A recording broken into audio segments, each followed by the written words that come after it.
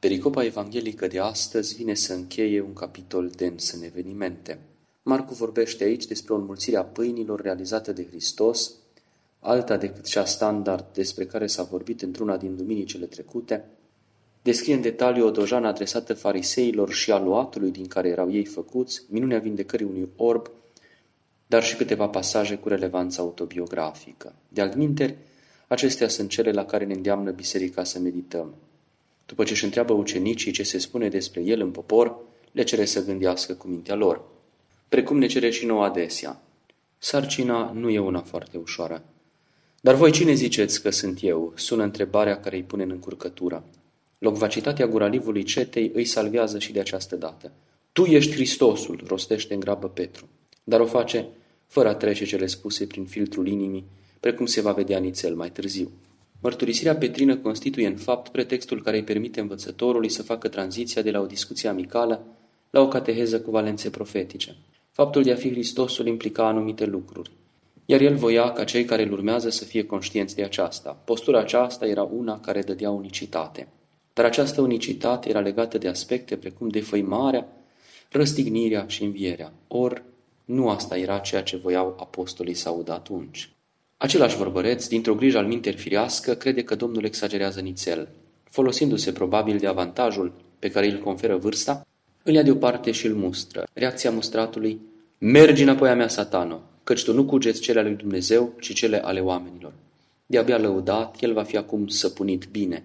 Iar cel care îl va certa va da pe față faptul că ceea ce spusese anterior era în fapt rodul lucrării harului, pentru cine avea ochi de văzut și urechi de auzit, desigur. Cuvintele următoare sunt frumoase și au constituit sursa de inspirație a multor texte, fie ele cu caracter apologetic, exegetic sau de altă natură. Dinspre ucenicul care tocmai îl enervase, Iisus se întoarce spre mulțime și lansează un percutant îndemn. Oricine voiește să vină după mine, să se lepede de sine, să-și ia crucea și să-mi urmeze mie. Căci cine va voi să-și scape sufletul îl va pierde, iar cine va pierde sufletul său pentru mine și pentru Evanghelie, acela îl va scăpa.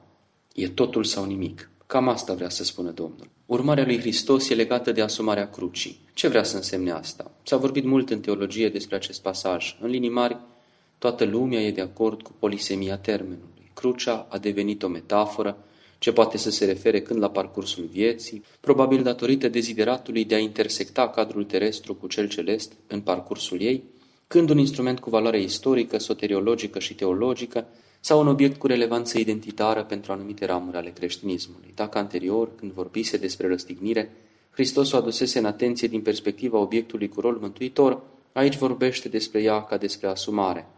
Îndemnul lui e unul peren, iar crucea fiecăreia dintre noi o reprezintă propria viață, una pe care suntem chemați să o asumăm, nu oricum, ci în duh mărturisitor, căci nu se sfârșește totul odată cu luarea ei. Dimpotrivă, abia aici începe acțiunea. Ea dă startul urmării lui Hristos, iar aceasta are un cel cât se poate de nobil. Dacă alte aspecte sunt legate de existența terestră și relevanța ei, urmarea lui Hristos e un fapt cu consecințe viguroase asupra sufletului. Ca de obicei, învățătorul pune accentele clar și răspicat. Căci ce-i folosește omului să câștige lumea întreagă dacă își pierde sufletul? Primatul celor ce țin de veșnicie e enunțat. El va deveni ulterior postulatul vieții creștine, cel puțin aceleia practicanților. Iar urmarea presupune mărturisire. Hristos ne cheamă aici pe pământ să-L mărturisim în fața tuturor. Un aspect important al acestei întreprize e cel verbal, dar cel mai important este să vorbim despre El celorlalți prin faptele noastre, ca din inima noastră să se reverse în inimile celorlalți bucuria întâlnirii cu El. O spune și cu alte ocazii. Accentuează că fapta e cea prin care îl putem mărturisi și promite celor care vor face aceasta primirea în locașurile Tatălui. Într-o lume atât de marcată de schimbări și de tentative de substituire a valorilor genuine ale credinței cu tot felul de surogate, a devenit parcă destul de dificilă mărturisirea lui Hristos. Și totuși, nu e imposibilă.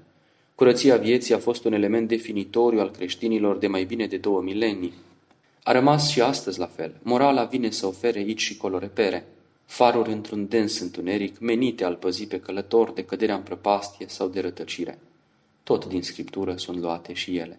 Trebuie doar să le urmăm, îndrăzniți.